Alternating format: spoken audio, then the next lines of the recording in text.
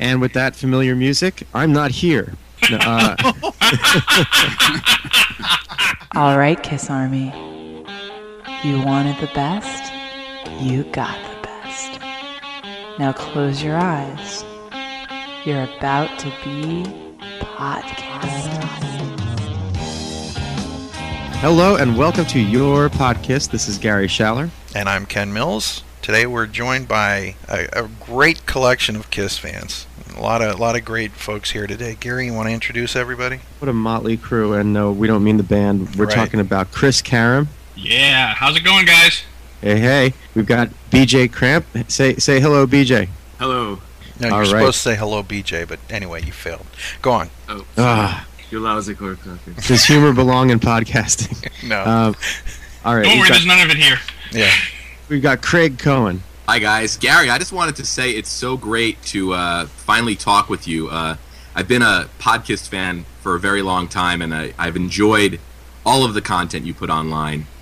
Oh, thanks, man. Good to have you on. Right on. Oh, yeah, and I also want to commend everybody here for the roundtables you've been doing. I remember listening to the Hot in the Shade one and feeling like I was poolside with you guys. Excellent. Welcome to the show, as Kiss would say. We got Matt Porter. Matt the Cat. The Wookiee of Kiss podcasting, right? Well, you know, and I want to point out that because we're talking Dress to Kill, we're all in our finest suits today, and everybody looks really nice. I'm in my pinstripes. And I'm also wearing William Shatner's pimp hat from... A Piece of the Action. A Piece of the Action, where they run into a planet of gangsters. I'm sure you guys have all seen that episode. So I'm wearing my purple Kirk pimp hat. So nice. I am dressed to murder. I mean, kill. My pants are a little too short, though. Yeah, it'll happen. You know, and the clogs that I borrowed from Bill O'Coin, but that's a whole nother thing. I'm dressed as an Indian. I thought this was going to be a very different... You thought it was the Village People cast. Yeah. Welcome to Village People Talk.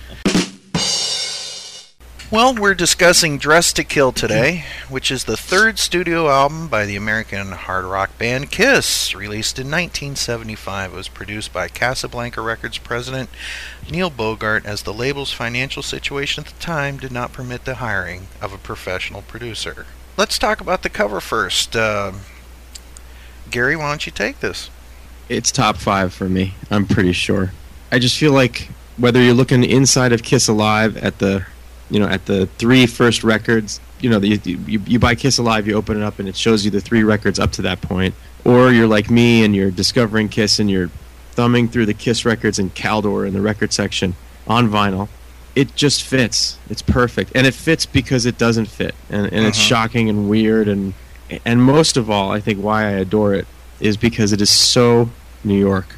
And as a New York City native and a diehard Kiss fan, it's that marriage between the gritty early New York City vibe of those first 3 records, combined with that imagery, is just perfection.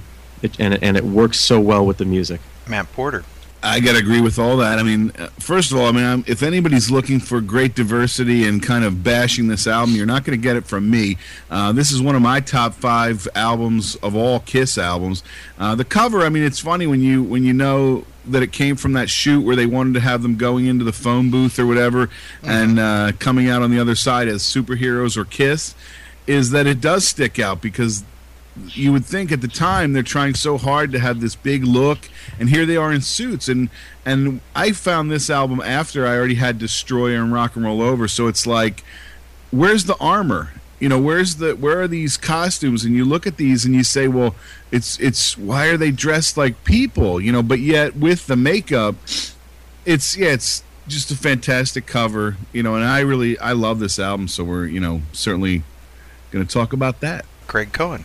The thing I really love about this album cover is, as a kid, I'd look at this cover and say, wow, these are guys that don't have alter egos. This is them in their street clothes. And if you went, grocery shopping on Sunday morning, you might catch Paul Stanley, pushing his cart down the aisle, dressed in street clothes but with the paint on. So that was the coolest thing to me as a kid. And like Gary said, it really is such an iconic cover. And if I really had to break it down, it's probably one of my favorite covers that wasn't done by Ken Kelly.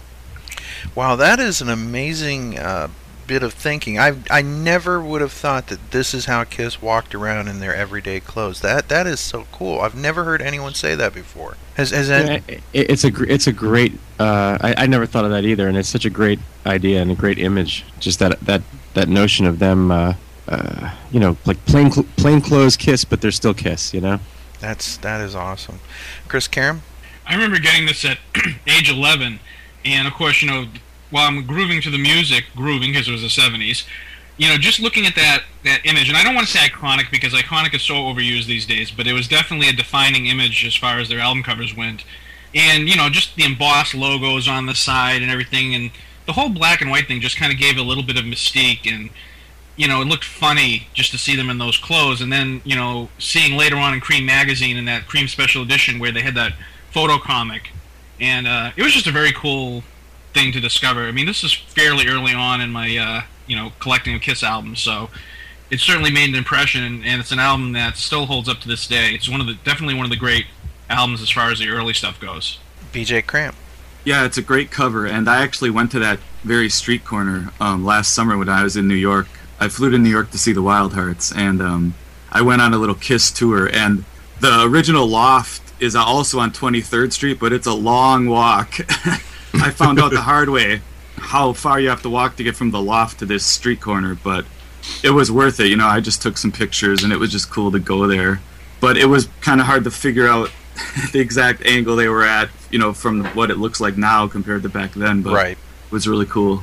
My thoughts on the album cover, well, I guess that there's a tiny bit of history here. This was my first Kiss album that I've ever heard. Prior to getting Alive and having it be such a revelation, this was given to me on 8-track by my neighbor. And I thought it was okay, but he gave me probably 11 8-tracks. In that was Aerosmith and all these other bands. And I remember looking at the cover of the 8-track, if you will, which is like a little tiny square for those of you who never experienced the 8-track experience, if you will. I didn't know what this was. I didn't really understand that Kiss was a band that wore leather, fire, blood, darkness, and all that. I just thought, what is this? Because you look at that album cover, and it could be like anything. I didn't even know that the band wore makeup at the time. This was before I started reading, Cream magazine and things like that. So I didn't know whether this was any different than a Led Zeppelin album cover with, a girl laying on rocks. It had no real... The symbol did not mean Kiss to me, if you will, at that point. I didn't know what it was, and it didn't really stand out from the other 10 or 11 8-tracks that I was given. Ted Nugent and so on and so forth, Black Sabbath. And so I'm going through all these albums in a span of a week period, just ingesting all this coolness. And Kiss was great, it was fun, but it didn't grab me like Alive did. But it's so weird when I look at this album cover, and I remember looking at that small picture trying to make sense of this album cover over the other ones. It just didn't make sense to me what it was about. Does that... Yeah, I think that makes sense. I mean, because there's nothing... I don't know, unlike maybe Destroyer or... Yeah, Destroyer screams, this is Kiss. This Right. is the concept. Yeah, the music on Dress to Kill doesn't necessarily say this is an otherworldly fantasy rock band. Right. So it was kind of a bit of a weird experience, and as enjoyable as it was, the album really made a lot more sense to me when I heard Alive. But I feel that way about the first 3 Kiss albums. Of which I have to say this is my favorite. Another just real quick thing about the cover. I'm sure people have noticed periodically on Kiss FAQ, one of the threads that keeps popping up, different people will start it, is something like, is this the scariest picture of Gene, or post the scariest picture of Gene, or is this the definitive picture of the Demon? Mm-hmm. And oftentimes it goes back to the Alive 2 picture, which is pretty hard to argue with. But I'll tell you something, if you flip Dress to Kill over and you look at the picture that's the negative, oh yeah, right, that reversed black and white image of Kiss, that one of Gene Simmons, boy, does he look terrifying. Yes, he does. I was going to say, I thought Gary was going to mention the fact that up in the top right corner there, the second S in Kiss is cut off, because I know that was mentioned on the FAQ. That's right. Yeah, that's right. Now, what does that mean? Back in the 70s, everything had a meaning. It means Ace is dead. Well, there you go. And it's so weird because why not? What are you talking about? Okay, if you look on the right side along along Gene's side of the album, if you look, you see Kiss. Son of a bitch! I never noticed that. I didn't either, Matt, until it was pointed out about a couple months ago. Wow! Isn't that weird? I think your eye sort of fills in the blank. Right. I mean, I was going to say I love how the letters are embossed, and I'm sitting here actually running my fingers over the album cover. I never, ever noticed that until you guys pointed that out. Boy, this is why I listen to this podcast. There we go. You know what? It's missing the last S. That you leave off the last S for savings. That's what it is. No one in Gene's account. Holy mackerel. Well, you learn something new every day. I saw an ad that you could buy this album for $3.99 on album and $4.99 on 8-track. I don't know why you paid an extra $1 to take it in your car. I guess that was the thinking at the time. Please understand, folks, that this album is only 30 minutes and 7 seconds long. We're probably going to get 2 whole episodes out of it. The album was so short that they actually added extra long pauses between each track to create the illusion that the sides were longer than they actually were. That was so annoying. I had this first on cassette when I was a kid, and the pauses are really long. I thought they were leaving recovery time because each song just you got your ass kicked. Like your ass was rocked so hard. That's it. That it's like you needed a triage unit to survive. But you know what, Ken? Like, how out of the ordinary was this? Because if you look at like the early Van Halen albums, those are all, I think, like Van Halen 2, isn't that like 28 minutes long? Yeah, something like that. Yeah.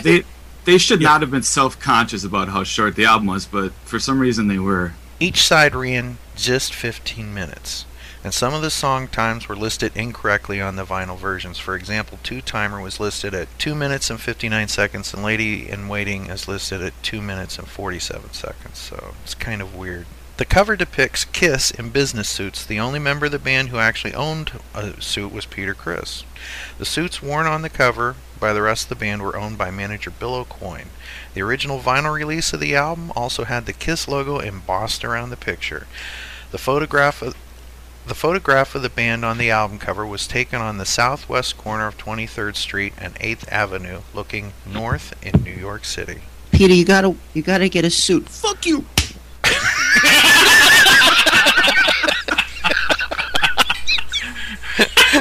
I'm sorry. Sorry. I love it. That was awesome. I love it. That's awesome. It's not funny. No, it's making the show, Jack. What are you talking about? No, you gotta. It's in. That cannot be in the show. It's in. Did anybody else know that one of the S's and Kiss is cut off? Oh, I don't remember. The album was released on March 19th, 1975, and it was recorded in February 1975 at Electric Ladyland Studios. And, of course, the producer is Neil Bogart. Now, I think that this album, out of the original 3, the original trilogy of Kiss albums, if you will, this one is the Rodney Dangerfield of the first 3, don't you guys think? Oh, right on. Because the best songs probably are on, I guess, Kiss. Would you guys say that? Yeah.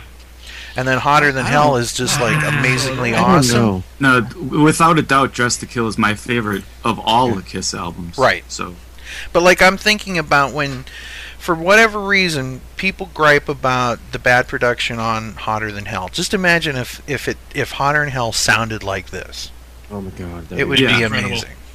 Actually, I'm not sure if that would work though. Really?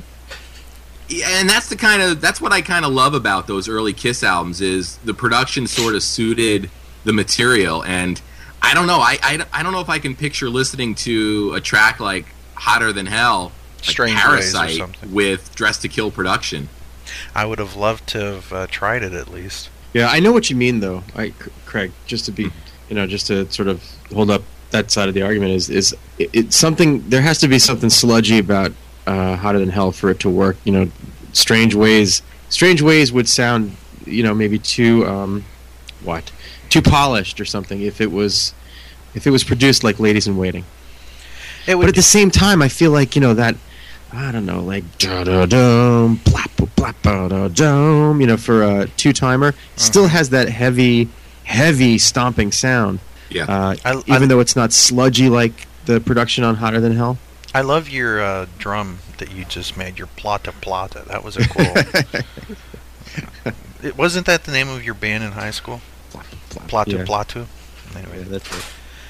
like I said, this is the Rodney Dangerfield of these albums, because I think that that's the level of respect that it gets from a lot of Kiss fans. It seems like they just love Hotter Than Hell. Kiss fans seem to love that album so much, and the song selection that comes from the first album just seems like it's iconic.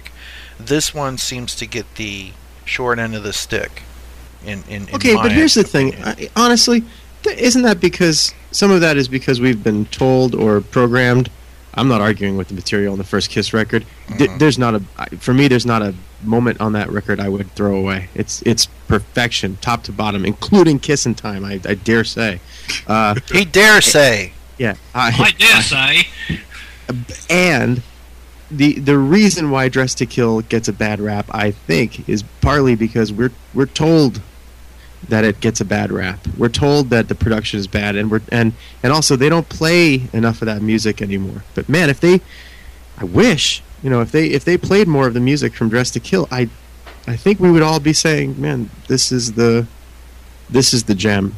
I think that this is going to be the year of Dress to Kill, because if you look at the Kiss Cruise, between the ad campaign for John Varvatos and all that, it seems like we might hear a lot of this album being played. Well, I'm hoping they play the whole darn thing. They've played the whole darn thing live. This lineup has done what no lineup did before. It's rocked an entire record, but not in order in one performance. Right. Well, Paul basically said in that one Q&A that they're going to do a show on the cruise in the suits. Right. Oh, So oh, that And is- so then that's that gonna would be the awesome. moment to do the whole album, That's going to Well, be we'll- awesome. film it, do some overdubs afterwards, release it as a DVD, a Blu-ray, even better, and I'm on it. Do you think that one of the reasons why maybe this album would get overlooked is this is also, they are not writing really as the characters yet. Do you know what I mean? Like people, if they hooked on when Kiss got really big with Destroyer or Rock and Roll Over or certainly Love Gun, now they're writing to the characters. Gene is the demon, and Paul, everybody is much more defined. On this album, you figure, really, would you think Gene would write a song now about being two-timed? Now it would be line the girls up, I'll take that one, that one, that one. Yeah. Yeah, but that's Ladies in Waiting. Well, no, but that's what I'm saying is but two-timer. Is he going to do? Is he Yeah. going to have two-timer on a new album? Like, That's what I'm for saying. example, They're- the I last think they're time... writing more what's on their mind and less what's just the character. And I think that's why some of these songs. Even when you go to side 2, when we're talking "Love Her All I Can" and "Anything for My Baby," those are nice relationship songs. They're not necessarily typical "I'm going to bang everything in sight" rock star songs, if you will. Well, I think when they were writing these songs, they were in such a hurry that they were just having fun writing Right. the songs, and they weren't taking themselves seriously, and they didn't have a goal in mind, like you're saying, writing to the characters. And you can hear in Paul Stanley's songs that he just had fun writing some poppy songs, and I think that's why I like it so much. Right. Well, there's a character that we've talked about before on this show that my friend Charlie calls the Happy Demon, and the Happy Demon is Gene Simmons. It's the demon from 1973 through the end of the Alive era, and you can see him in. He's present in almost all the promotional photographs and whatnot, and especially during that Winterland concert. You watch the Winterland concert; he's smiling, Oh, yeah. leering. Mhm. It's creepy, but he's smiling. I think And- he's even creepier. Yeah, Or cool. smiling. Much Like, creepier. one of my favorite Gene Simmons pictures of all time, I remember seeing it in a Cream magazine. Gene in a wheelchair, making this weird sardonic grin. And he looked like, "Come here, little girl." He just What was about so the ones damn in creepy. Headliners Kiss, that book, Headliners Yeah. Kiss? Yeah. Right? Remember that book? I There's had that pictures book, in there, the old black and white pictures from like the Hotter Than Hell Dressed to Kill era, where he's like looking at you through his open legs. Mm-hmm. Oh yeah. Right? You know what I'm talking about, right? Yes. Yes. Oh yeah. Yeah, and that's the happy demon, creepy bastard. But that's the happy demon, and the happy demon, I feel like that guy writes Two-Timer and Ladies in Waiting, and etc. Absolutely. Mm. Well, one last thing about this cover, and we're going to get into actually discussing the music at some point, folks. But it's sad to think that this cover could never be duplicated again. And I don't mean in a John Varvatos shoot, but sadly, this is to me, this is the end of a certain kind of Kiss. Oh, totally. Right at the end, after Alive came out, and they regrouped and said, okay, now we're going to be Kiss. What is Kiss? They redefined what Kiss was going to be. And at that point, Super Kiss kind of started, in a sense. Yep. Like you said earlier, Matt, this album doesn't have any armor on it. No studs, nothing like that. It's just a picture of four guys in suits. And it saddens me sometimes because I like creepy Kiss. I like weird Kiss. And I like one of the last weird pictures I remember seeing. Remember during the reunion time, and there was a picture of Kiss like on a bus with a bunch of really old I know, people. that was in the Spin magazine. Yeah, and I'm like, this should have been an album cover. That would have been killer, because just the. I mean, I've always thought it would be cool. Like, instead of Monster, just think if. This is not a great idea or anything, and I'm not saying that it is. But imagine if instead of that just generic picture of Kiss, if there would have been a picture of them sitting in a diner with normal, old, fat, young people. You know, one girl blowing a big bubble, and one kid's just sitting there with like a slingshot, then another kid doing something else, and then mom's reading a newspaper. And back in the old days, we would have looked at that paper and tried to figure out what the band was saying. Well, I'll tell Do you you know what I'm the- saying? No, absolutely, and I think that it could have been cool if you'd just gotten kind of regular people in it. You know, I love this idea, like on a bus or in a diner, and they all look grumpy for some reason. Like, they all look kind of grumpy, or maybe they're all just reading crappy headlines or doing nasty things like lighting up a cigarette, or or like drinking from a paper bag or something. And then then you get the twist of like, oh, who's the monster? Yeah, which one of these people are the monsters? Yeah. Well, See, now we're overthinking it. I know, and I'm guilty of that. I love where you're going with that. That to me would have been a much cooler concept. Well, Ken, we've said this before. They need us to work for them. We need to make these ideas. I know, but I to me, I liked it when Kiss was a little bit weird, and this was also the end of the Rock and Rolla. This was the last real album where we had like the Chuck Berry type chunka chunka chunka chunka kind of thing, and then we got into being Super Kiss. So although we get a little bit of that back for Love Gun. You and I have talked about how that's Kiss's homage to Motown. Yeah. But anyway, yes, you're right. This is the end of an era. Yeah.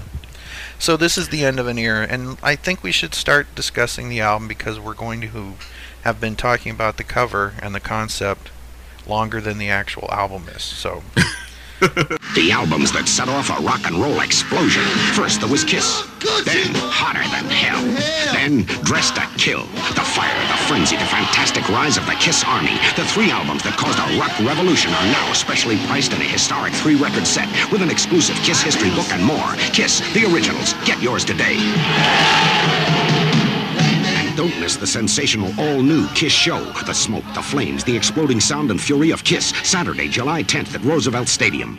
All right, well, let's start off side 1 with track 1. Craig Cohen, please take Room Service.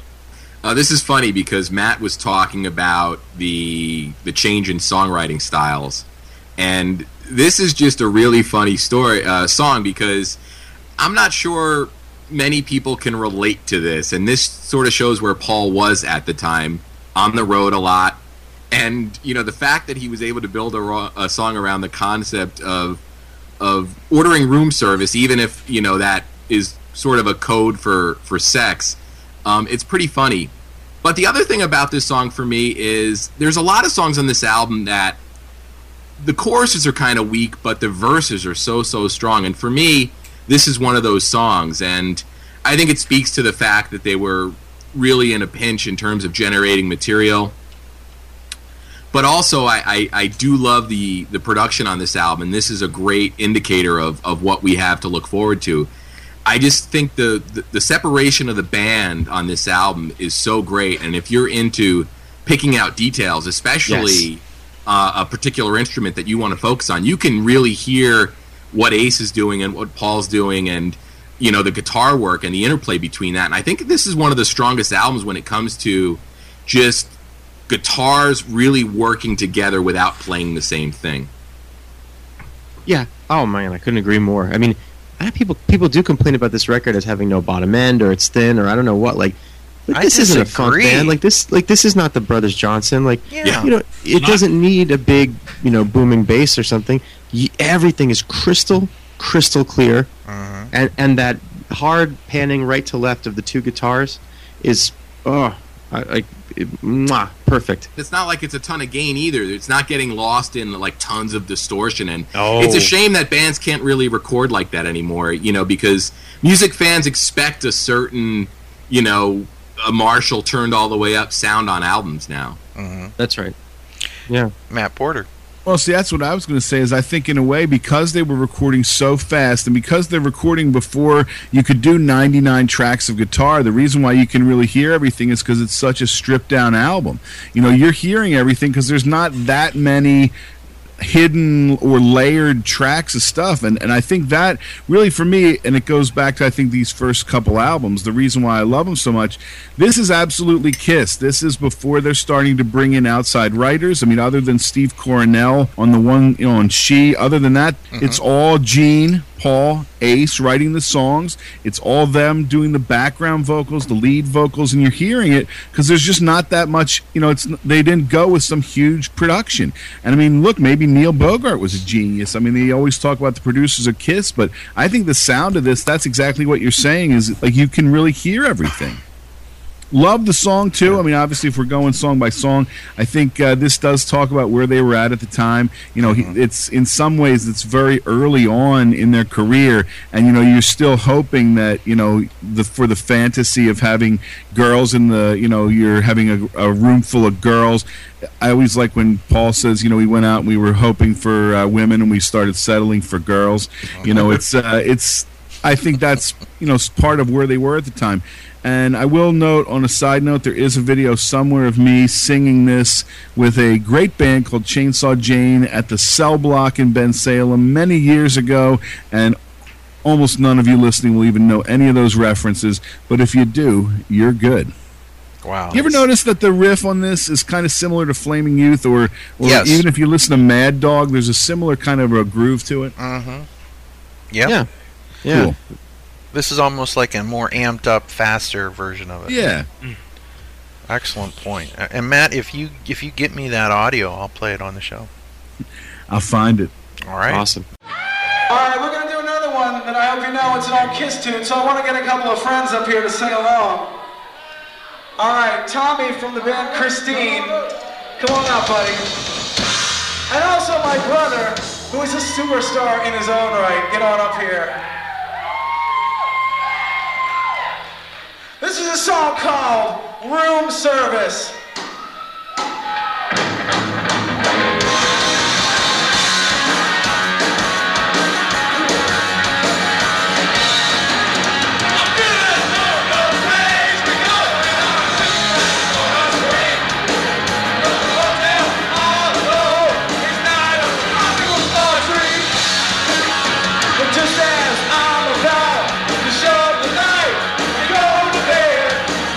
A lady calls.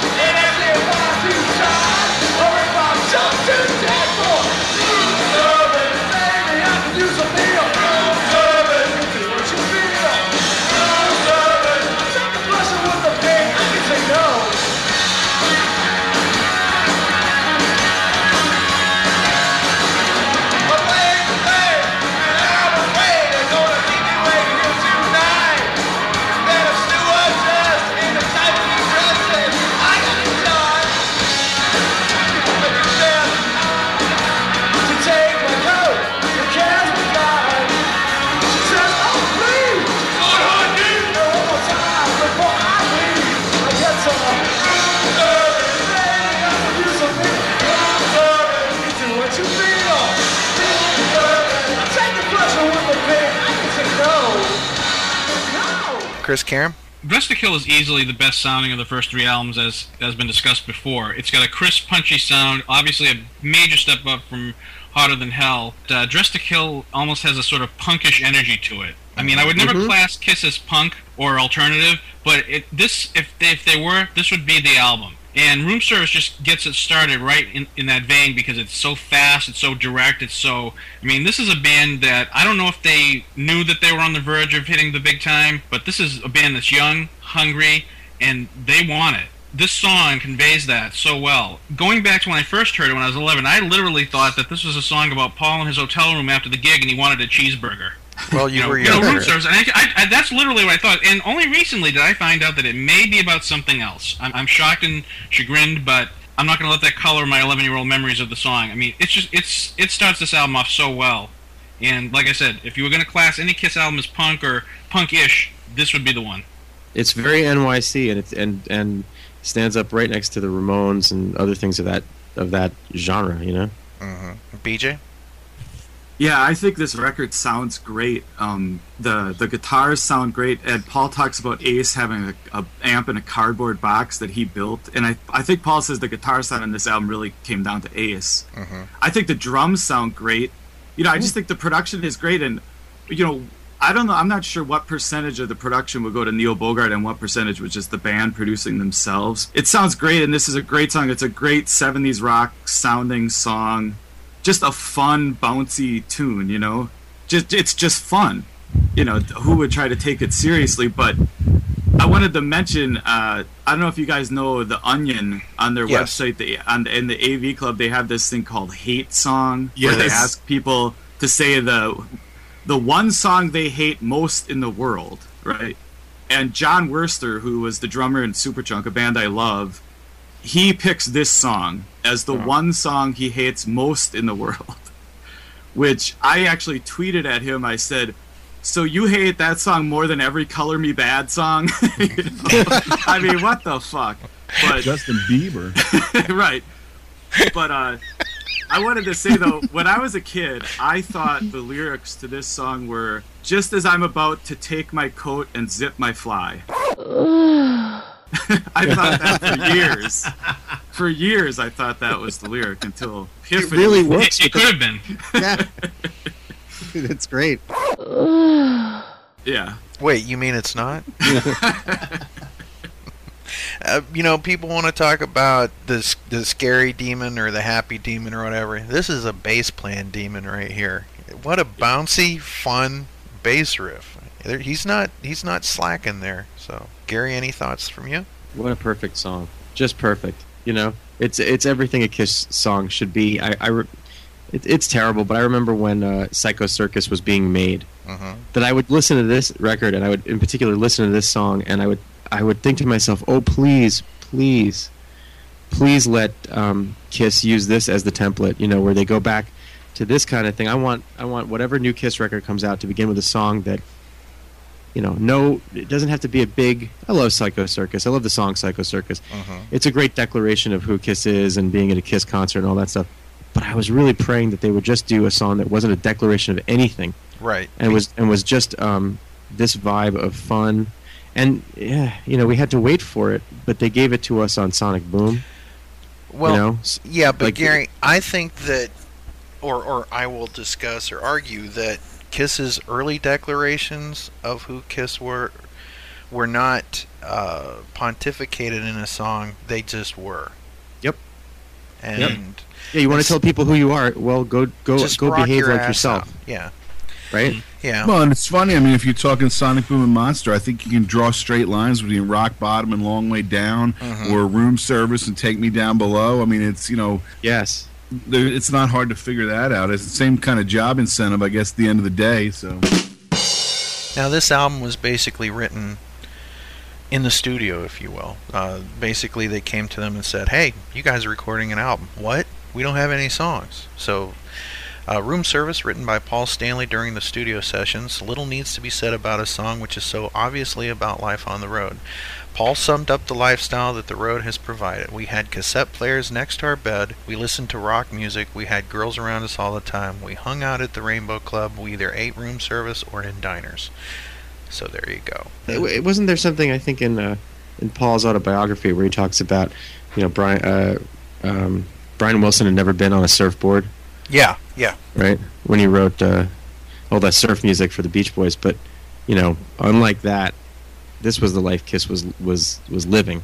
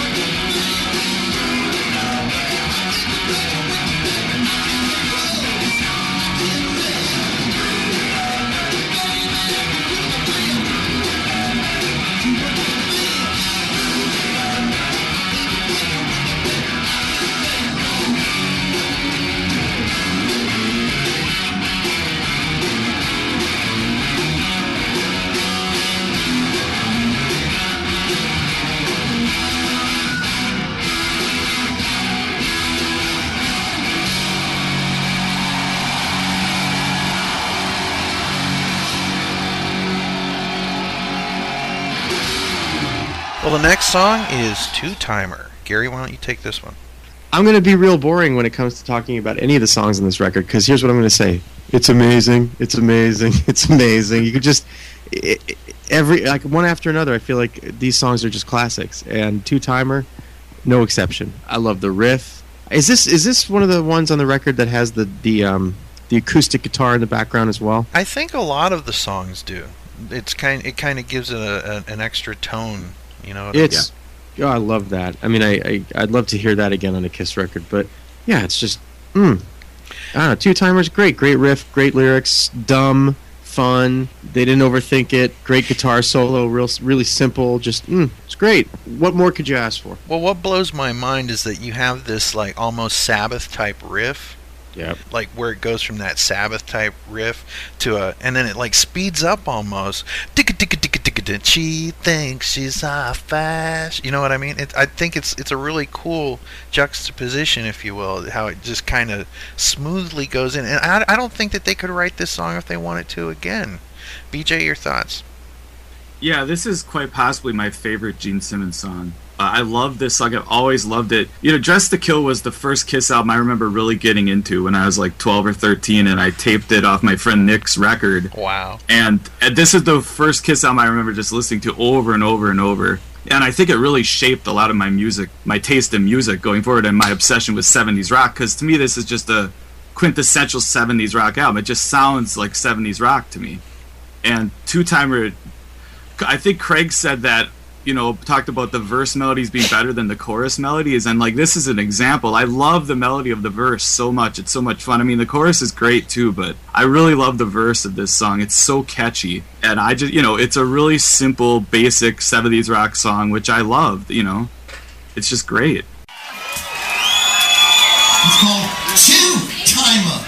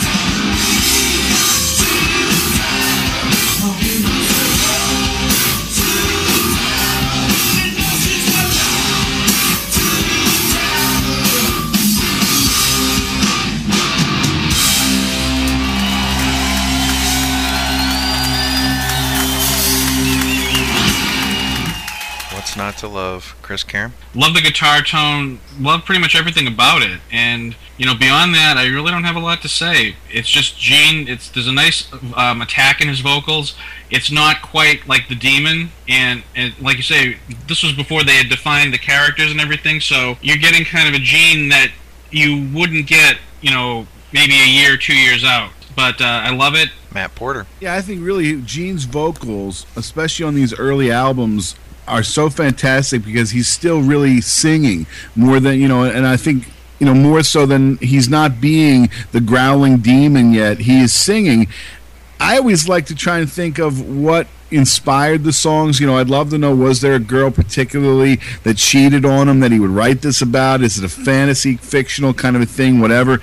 I always thought that was kind of interesting as you got older and you look back on this and you go, wow, like who was cheating on the demon? And but these damn bitches, right? Come on. So it's like a great song. I think very out of character with a lot of other Gene songs, but fantastic. Excellent. One thing I'd like to mention right now, anybody that's not listening to Pods and Sods, you need to check out the latest Pods and Sods Kiss episode. Analyze Kiss, you mean? Yes. Or, yeah, Dance Analyze all Kiss over your 4. face. Yeah, there is an episode. The one they did about Move On. Oh my god, was hilarious. Where Baby Paul is talking. Pods and Sods just put up Analyze Kiss, Dance All Over Your Face, and you need to check it out. It is hilarious. It's the whole episode is discussing that song. They also did Burn Bitch Burn and Move which On, is obvious. and Move On, and it's Two Sides of the Coin. It really is hilarious. Move On is the funniest one though, which you wouldn't expect, but because Burn Bitch Burn is so ripe, but Move On is hilarious. Check it out. Hello, Craig. Well, you know, and Craig from Pods and Sods is probably one of the only people that'll listen to this that's going to get my cell block reference from earlier. So, hey, Craig. Hey, Craig. Hi, Craig. Yeah, when they do the Monkeys podcast, it's like, hi, Craig. I'm Craig. So, Pods and Sods. Get up! Who got caught? Pods and Sods. Get down! You can't stop the music, you bastard! Christ, yes. This one is one I remember from the lyric sheet as a child. At the ripe old age of 10 or 11, even I looked at this with a raised eyebrow and said, wow, this guy's have some serious problems with women. Right. This is a song that you don't want to quote on a first date. Or any date. Or post-marriage. I'm talking about Dance All Over Your Face from the Lick It Up LP. Right. Written by Gene Simmons. May I? Please. Baby. You know, Gene does this often. These songs where he's We're one word in. Absolutely like ripping this woman apart. A lot of Babe used. But he's trying to take the sting off. Yeah. It doesn't work in this one. No, okay. No, it's going to get a lot worse. How familiar are you with this song? A little bit. You know, I can sing maybe along to the chorus. That's probably about it. Okay. Well, we'll see if we get that far. Baby, I know it's a jungle out there. Well, if you can play it cool, I can play it debonair. Wow. Right? This is a little maturity for a Gene lyric, right? It sounds like the topic is going to elevate. You're opening up well. Yeah, this is gonna be a bit lofty. This is not the Gene Simmons of Plastercaster or Tunnel of Love. Right. There's no innuendo here. We're setting up for a story. It's a jungle out there. In here, right? You're cool. I'm debonair. Right. Let's see where this goes. Classy people. Right. You were warm, but there was an inner ice, and it was like a rolling dice. I get the impression that this is just put in there for rhyming effect. He wanted to do the rolling dice, and all of a sudden, dice, ice, warm. Exactly. Well, you were warm, but there was an inner ice. Like right. I see that backwards craft. You were warm, but there was an inner ice. Right. You know you know how that comes about. Anything to say about that? Leading, it's brilliant. He ties into cool. You were cool, inner ice. Right. All right, I see where he's going. We're all dichotomous. We all have, Yeah. Well, I told you once. I told you twice. Uh-oh. Hey, listen, babe. Ooh. There's trouble in paradise. Okay. Escalating a little bit. Yeah. Right? Yeah, this is taking a weird turn. All right, so we don't know. There's trouble in paradise. We don't know what he has told her. And what is the trouble? Right. Are we going to find out? And were they both in this paradise together? Right. Or is this entirely a construct of his I would assume that Trouble in Paradise would be for them. I don't know this. Right. Line by line. Or like they're at a party and like armed robbers show up. Right. Now, we might what? We might find out what happens in this next stanza. It's going to be troublesome though. It is. Well, I found a lipstick stain of your kiss. Well, you can sink your teeth into this. Bitch. Whoa. Right? Wow. You don't throw bitch out like that very often. No. I mean, I understand the anger. Craig Cohen. For me, this song, it seems like a lyrical cousin, if you will, of She's So European for some reason. Oh my In God. my fantasy universe where Kiss put out all kinds of weird 45s, you had this as the A side and then She's So European as the B side. Awesome. That's a trip. Wow, that's pretty cool. I got to jump in on that because, say what you will about Kiss Unmasked, say what you will about the cover of that record. The reason that works for me is because that comic book and that lyrical content, like She's So European, that is the stuff about the band that made Dress to Kill, right? You know, I know that they were a different band. I know it was a different time, blah, blah, blah. We'll talk about that another time. We've talked about it before. But that comic book captures what I wanted this band to be like when they made music like Two Timer. Well, when you think about it, the Dress to Kill album cover is not far from the cover that you see on Unmasked, like Craig Cohen was saying earlier, that it was Kiss, like you could see Kiss on the street corner, and in that Unmasked album cover, they're basically just going around, you know. That's right. As masked Kiss in street clothes, so we'll never put that connection together. Is everybody ready to rock and roll? Ladies and waiting!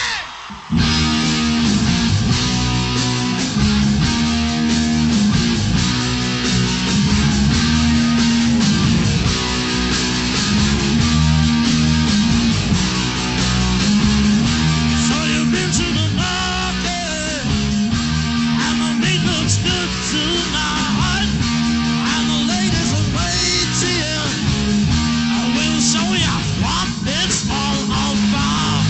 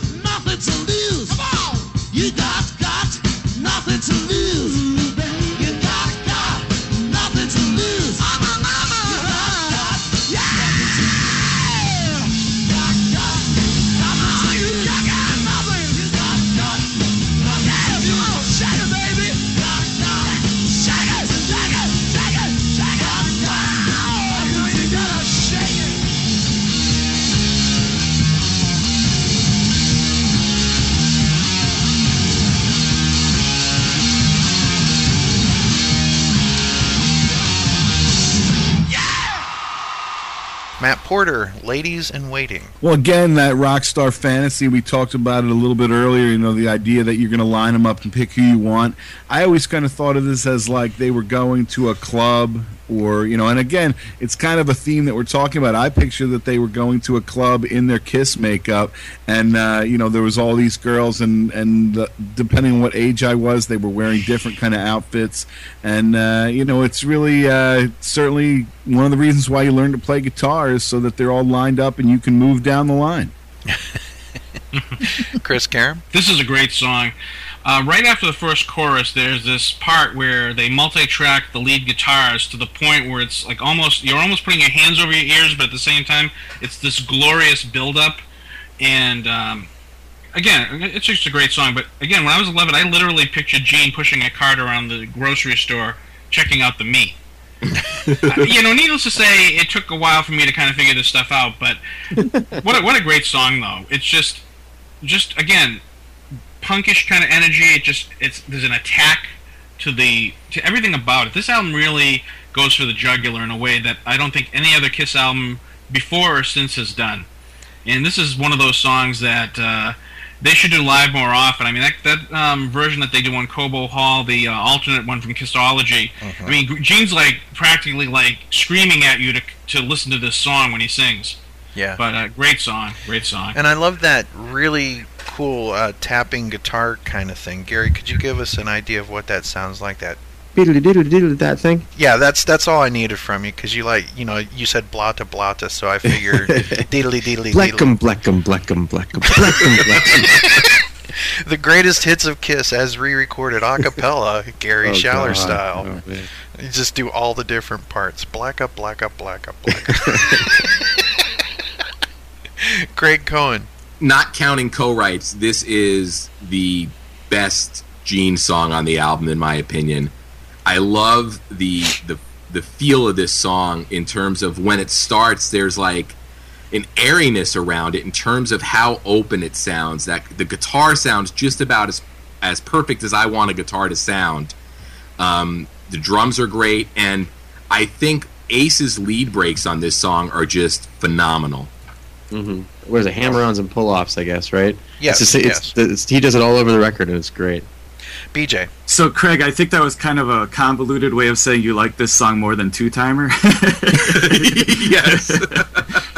Yeah, I love this song, but I think it's a testament to how great this album is that this is probably my least favorite song on the record. But, to say it's my least favorite doesn't really make sense because I think it's a great song.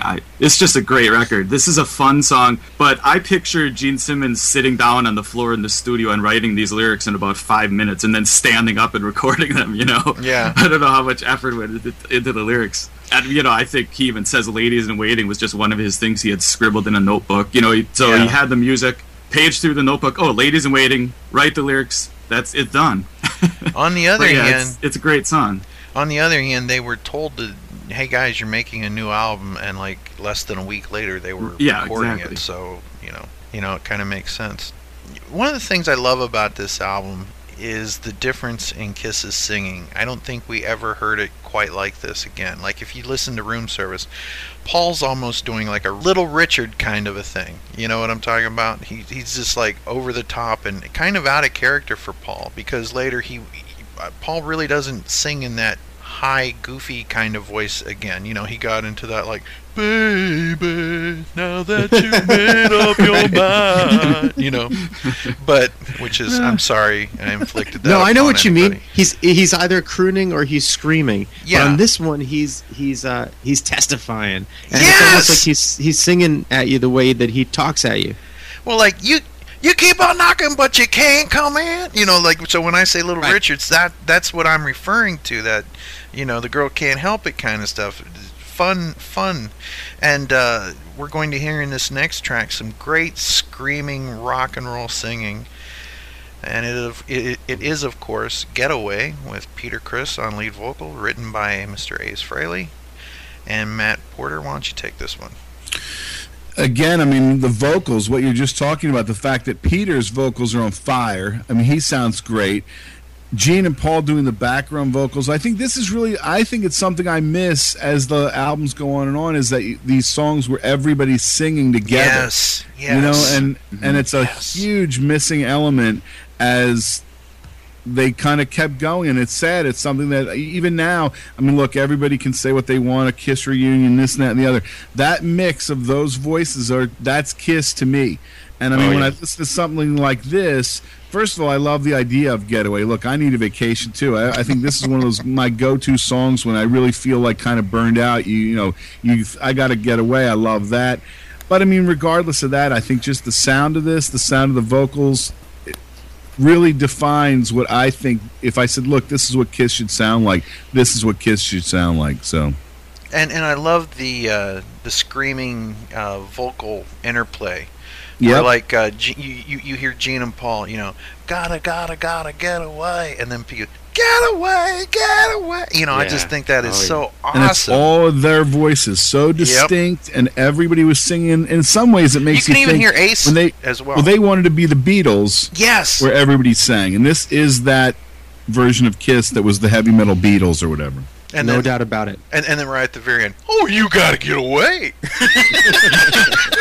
Sound like Shaggy or Scooby-Doo. So geez, Scoob, they're making a new Kiss album.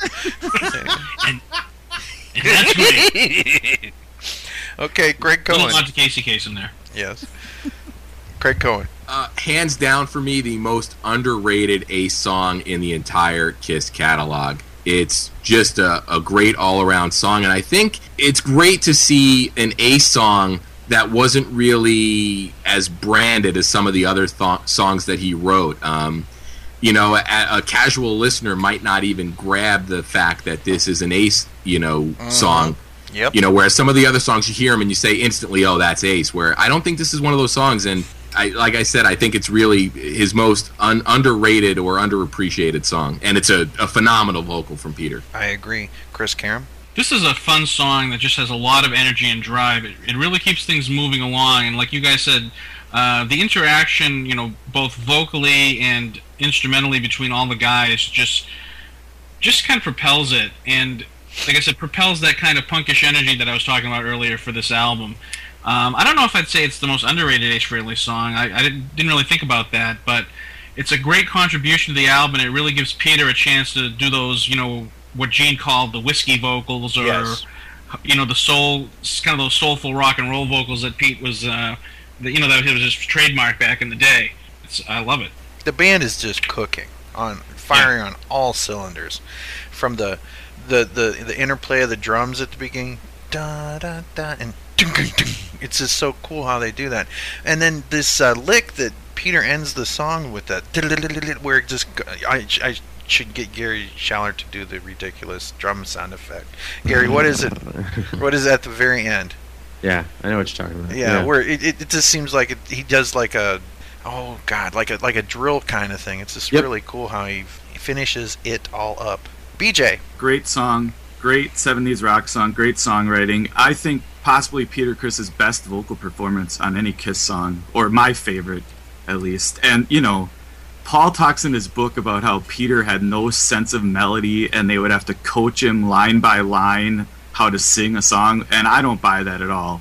If you go and listen to Black Diamond or this song, I don't buy it. And all the live performances too. I mean, right. No one's coaching him on stage, and he nails it every time. Yeah. Every freaking time. Well, you got to realize that the books are like four old women, crabbing about one another. It's one thing when you're it's almost like talking about someone that you worked with 20 years ago. That's the way that the Kiss books are, and that's how I look at them. You want a good Kiss book, or you want a good Kiss autobiography or Kiss biography? You watch Houston 77. There you go. And you won't get upset about anything.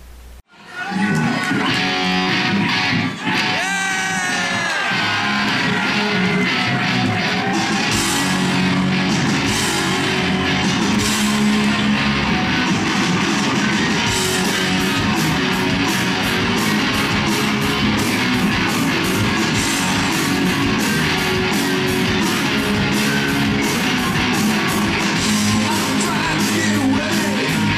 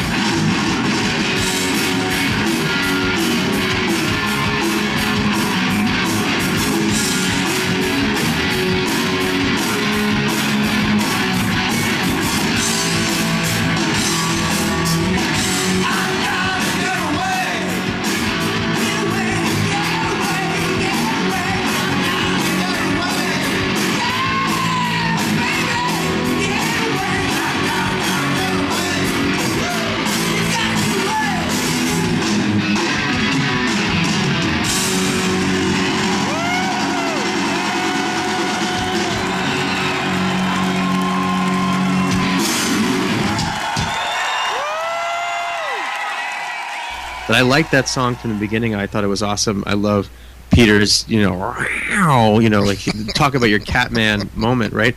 But I'll tell you what, I liked the song a lot all along, and I went along thinking that he was singing "Gotta Get Away, Don't Want to Stay, Leaving Tomorrow, Find Some Way." Like, I'll find some way to get out of here. Yeah. And then within the past, 5-10 years, someone, I wised up, or someone hit me up to the fact that it was "Leaving Tomorrow" by Subway, right? By Subway. Like, I'm gonna get out of Seriously? here on the subway. I always thought it was by some way.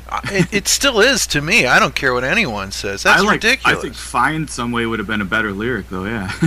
Apparently it's by Subway, because and Really? which from which point forward I didn't like the song anymore. I loved it. It just I don't like that either. I'm going to continue. No, to hear I by loved some way. it. Subway. No way, man. Because I'll tell you, to each their own. But I didn't like it anymore. I loved it because that to me was like, of course it's by Subway. Yeah, but who told you that though? Chris has Paul pulling his zipper up. I mean, yeah, but you can't get very far by Subway. Where's he you know going? what? You can't. The other borough? New York, but this is the thing. You can't in New York City, and this is why it's a genius lyric. Okay. In New York City, you can get anywhere by Subway. You can get anywhere to the 5 boroughs except Staten Island, because that doesn't count. Don't worry about it. But but you could get just about anywhere by Subway, and it is a vacation. If you're in the Bronx, you need a vacation, go to Brooklyn. Fuck you. You don't go to you don't need to go anywhere else. You know what I mean? And that to me was like the Kiss aesthetic of the time. That record cover, that NYC vibe. They hadn't yet toured the world. They hadn't been out of the States really.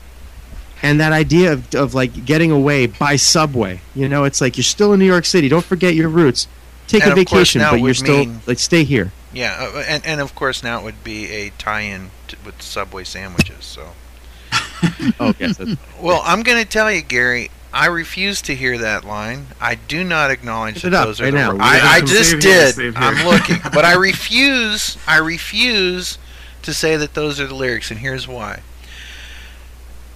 There's a lot of places I could have been stuck, but I was stuck in Andover, Ohio. And it has its charms, but I knew that I'd have to get out of there some way, and I'd have to find a way. I'm leaving tomorrow, find some way. So that's what the lyrics are to this Kiss fan. And I dig where you're coming from. It makes it a New York thing, and this basically was, even though it was recorded elsewhere, this is the last New York Kiss record in a sense. Does that make sense? I hear you, and I'm looking up the lyrics. All right, I just gotta tell you, I'm looking it up. I'm finding Subways, and then you know what? I found it. I found it in Portuguese.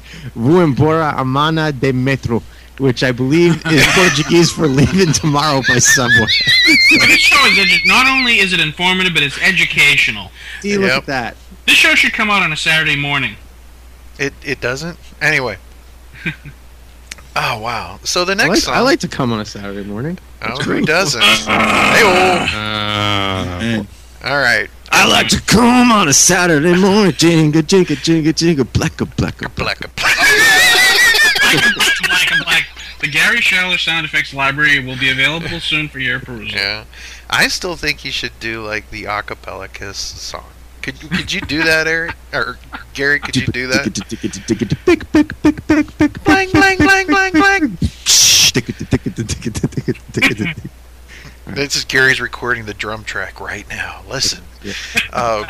And now Rock Bottom, which is the last song on side 1, Craig Cohen. It's funny that what really seems like the shortest song on the album is the second longest. Yeah. I mean, the bulk of this song is the acoustic intro, which is really, really great to listen to, and I wish on CD they were separate tracks. And it's funny that Kiss didn't go like the Black Sabbath route here and give it its own song title, even though it was part of, Rock Bottom. But I also really love when the song kicks in. I think it's a really kind of unique song in the fact that it really feels like half a song to me because so much of it is that acoustic intro. Wow, BJ? To me, the intro is just filler, plain and simple, and I would get rid of it, personally. Really? I don't like it there. Yeah. No way! That's just my opinion. I would get rid of it. I just want it to go from Getaway to Rock Bottom. I don't want the filler, because, they left the extra space between the songs. I believe they also put the instrumental in there just to make the album longer. Right. And but Rock Bottom, the song, because I separate the intro and the song. I don't think of the intro as a part of the song. And if I make a mix, I get rid of that intro. Yeah, I got to go into Audacity and edit it. I literally edit the intro out before I burn the CD with this song on it. But the song Rock Bottom is a great, punchy rock song. I love it. Great Paul Stanley song. Well, how long is the song without this? Anyone ever do that? It's got to be like a minute and a half. Well, let's check. Hold on a second. Let me see if it's in my iTunes. 157. Wow. Anyway. Wow. I never thought about that. Matt Porter. Well, see, I really like that little intro. In fact, while we're sitting here on our computers talking, I just actually sent a tweet to Gene, Paul, and Ace that says, does the Rock Bottom intro have a name? That piece of music? Does it have a name? Brilliant. Well, because here's the thing. Then when they're on Double Platinum, it's in front of She. So is it the Rock Bottom intro in front of She, or is it the She intro on, it's just confuses your mind. For that matter, what about the little tag at the end of Let Me Know? Well, see, and that's the funny thing. When they put out Destroyer, they renamed that little kind of weird mix beat Rock and Roll Party or Rock and Roll. I think we talked about that on the Resurrected episode. Like, this isn't its own track. So what did they refer to it as? Like, do they say, oh, that piece of music that BJ hates? Or do they refer to it? I always like when you... They called it the skipper. Right, they hit the button. They call it the skipper. Is when you see a set list of a band, I love when you see a set list and you see the abbreviations of what they call their songs in shorthand. Like, you wonder, what do they call this? Hey, let's play that bit, or do they say let's play the Rock Bottom intro? I don't know, I just think it's cool, and I like it. I think in a way the fact that there's no ballads or anything, it slows the album down for a little bit, and I think it's a beautiful little piece of music. But I mean, this is another one of those songs where I think as a Kiss fan, okay, it's a short song or whatever, but where all the heavy parts come in, and I mean, I guarantee you, if you're listening to this, you know when to hit the chord on your air guitar and throw your hands in the air. It's just one of those songs. I mean, really every song, you know the air guitar parts yourself, but from counting it off in your head where that little instrumental thing ends and where the intro should start and where you should hit the air guitar, and it's great. And you can sing all the guitar parts. I think this whole album, even the little leads that Ace fills in, you sing those parts. It's like in your mind. I mean, Gary's singing the whole album already, but I think all Kiss fans are doing that. It's these early albums are just defined by that. I agree.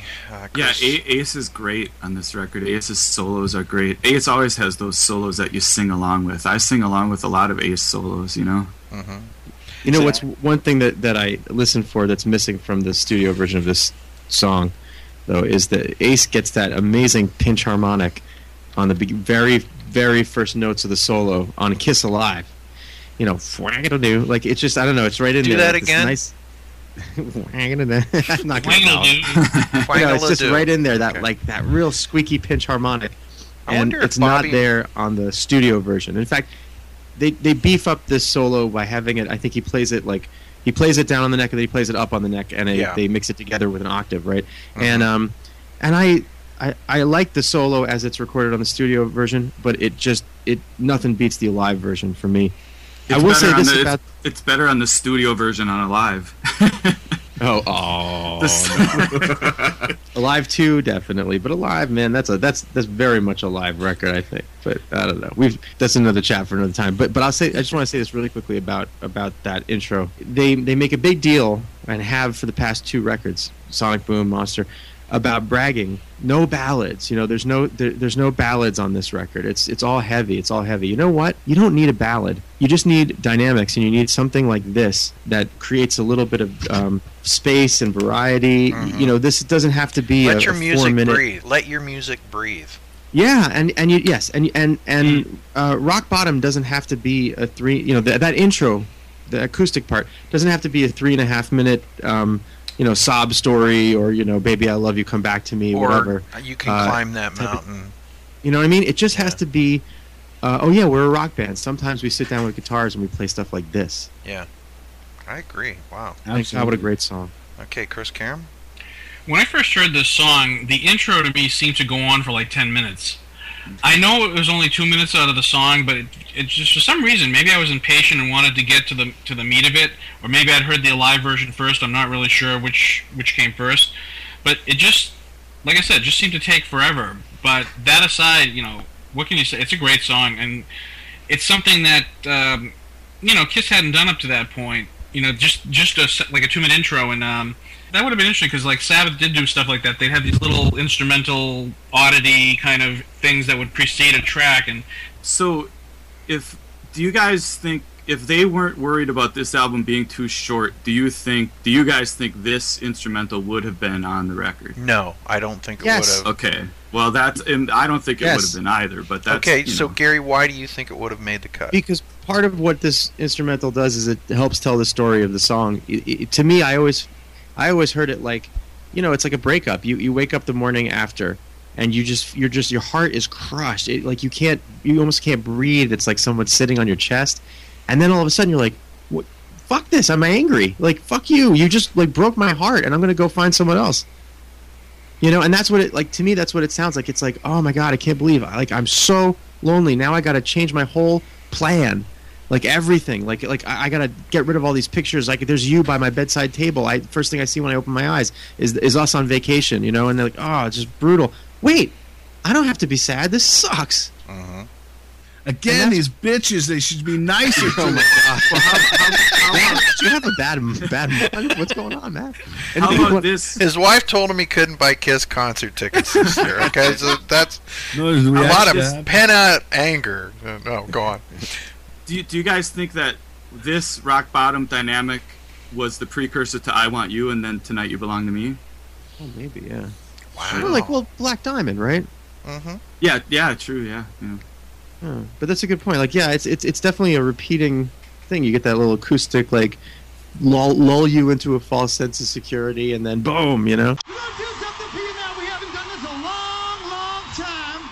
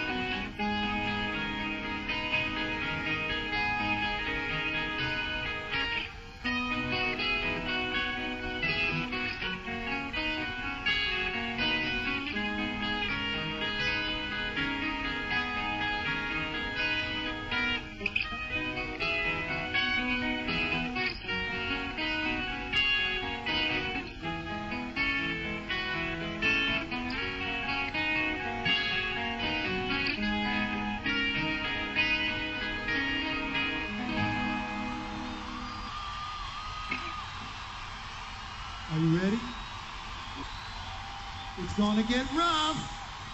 I can't wait a day. I don't care what you say. Oh yeah, you got to pay. Don't you hit rock bottom and go get a day. Sometimes late at night, I want to hold you tight. Oh no, you got to pay. Don't you hit rock bottom and go get a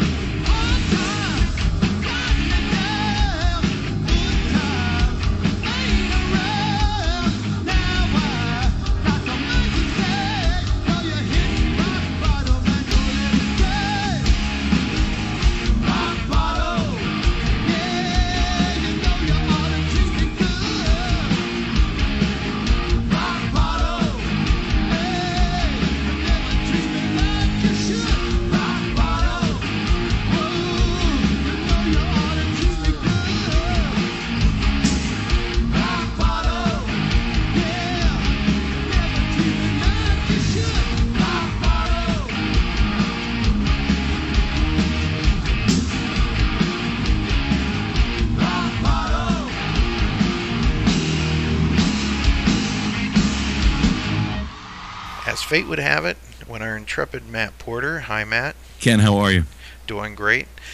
You said on the show that you were tweeting Gene, Paul, and Ace about what the instrumental intro to Rock Bottom was, right? So what I did while we were actually recording that day was I put a tweet to @PaulStanleyLive, @Gene Simmons, @Ace_Fraley, and it said the intro to Rock Bottom, that piece of music, does it have a name?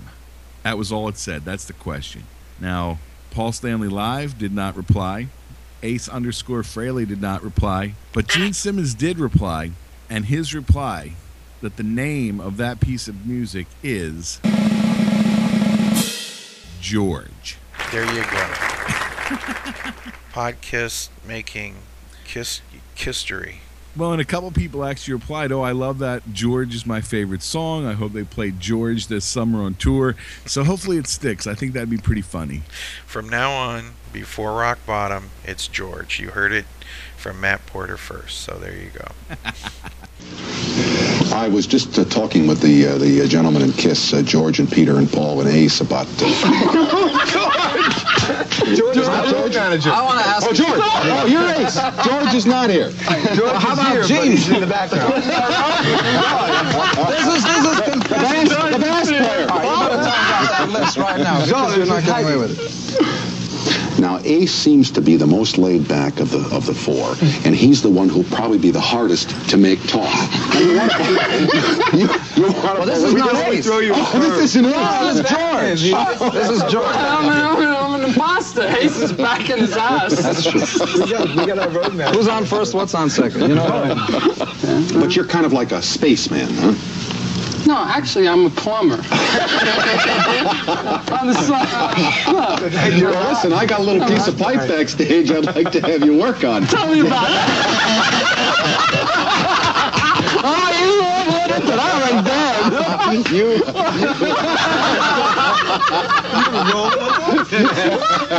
You old sweet talker, you. Well, I think we're going to end our discussion on side 1. And we want to thank you all for listening, and check out part 2 coming soon. So say bye, everybody. Bye-bye. Bye, everybody. Bye. We'll see you soon. And that is our show. Thanks again for listening. Be sure to check us out on the web at www.podkist.com. You can also find us on Facebook and on iTunes. If you'd like to contact the Podkiss, please drop us a line at podkiss@gmail.com. Big thanks to Julian and everyone at KissFAQ.com. They've got great information there and a terrific message board, too. Thanks also to Keith LaRue and everyone else at Kiss Online for their great work representing the hottest band in the land. And as always, a big thanks to Paul Stanley, Gene Simmons, Ace Fraley, Peter Criss, Vinnie Vincent, Bruce Kulick, Eric Singer, Tommy Thayer, and the memory of the late great Eric Carr, and the late great Mark St. John. You are KISS, and we are your army. Podkiss is created by the KISS Army for the KISS Army, and it is available for free as an internet download. If you like what you hear on our show, go buy it and support the people who made it. Podkiss is not affiliated with KISS or any of its members past or present. On behalf of myself, Ken, and the whole rest of the Podkiss crew, thank you for listening to Podkiss, the KISS fanzine for your ears. Now, of course, we're not talking about Subway like Torpedo. Oh, the hell is that? I don't know, but I love it. Like faxing something? That is a cool sound. Is that a vacuum? I love that it's my sound. printer. No, it's my printer. Sorry. No, I love that sound. It sounds like something's going off in the distance. I love it. I'm printing out a coupon for parking tonight. I gotta go to Boston. Oh, that's okay. Why not just take the Subway? Well, we How many can't. copies do you need?